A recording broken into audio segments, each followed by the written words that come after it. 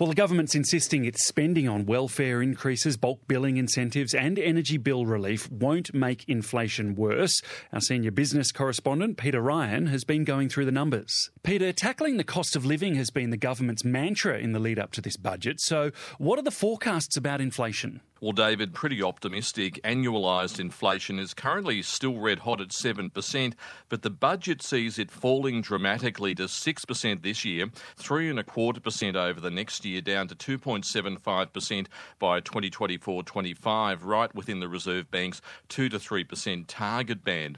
Now, Treasurer Jim Chalmers made the point last night that almost $15 billion in relief to households won't stoke inflation. He says there's been a lot of restraint, and he predicts the relief will actually take 0.75 percentage point off inflation, a claim that some economists dispute.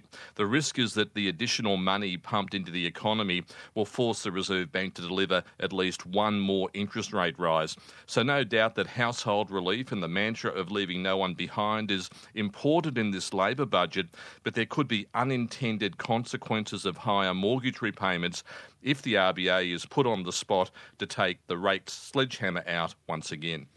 A few other key figures to look at. Economic growth and unemployment. What are they? Economic growth, or GDP, David, will slow dramatically to 1.5% over the next year under the impact of 11 RBA rate rises to tame inflation, darkening economic storm clouds and a likely recession in the United States. The Reserve Bank is even gloomier than Treasury, predicting growth will crunch to 1.25% by December this year. Not a recession, but getting close to the economy flatlining. Unemployment is set to tick higher to 4.5% by 2024-25, up from the current 3.5%. Even so, it's still hovering around a 50-year low. Optimistic wages growth of 4% over the next year means more tax revenue thanks to bracket creep when workers get a pay rise and pay more tax, something that Treasury Till relies upon, with commodity prices likely to fall or correct from current highs over the next year. Peter, yesterday the budget forecast that $4 billion surplus. Now, we're already being told it won't last, though. So how deep into the red will the budget go, and how quickly will that happen? David, that $4.2 billion surplus will be a one-off and it'll be gone in a flash. We won't know if it actually materialises until we get the final budget outcome later on this year. Then it's back to deficits as far as the eye can see, probably for a decade. $13.9 billion next year, peaking at $36.6 billion in 2025-26, which is why Labor is making the most of the surplus limelight now, because we won't see another for a very long time. But there are plenty of sceptics who reckon last night's budget, while big on spin, is a missed opportunity for real budget repair and reform.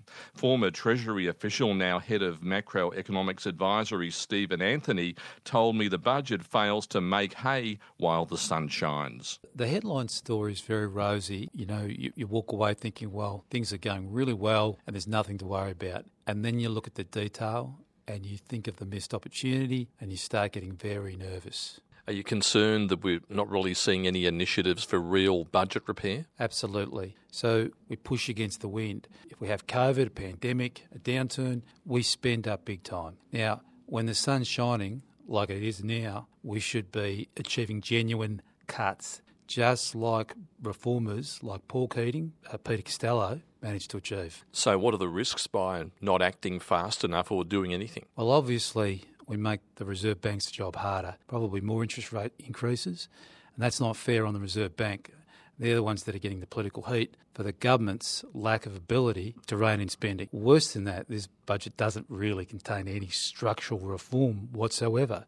So, a government that talked tough on reform hasn't delivered and, quite frankly, probably missed the opportunity before the next election to do anything. In terms of real reforms, when you talk about tax reform, what do they need to do? Is a higher GST, broadening the base, a possibility? Yes, so it's taking the heat off mum and dad taxpayers and putting the heat onto a broader suite of sensible economic taxes Things like a cash flow tax for companies, perhaps a higher GST, capital gains tax reform, everybody's favourite, negative gearing reform, essentially targeting housing expenditure, tax expenditures on new investment rather than established properties. That's former Treasury official Stephen Anthony speaking to Peter Ryan.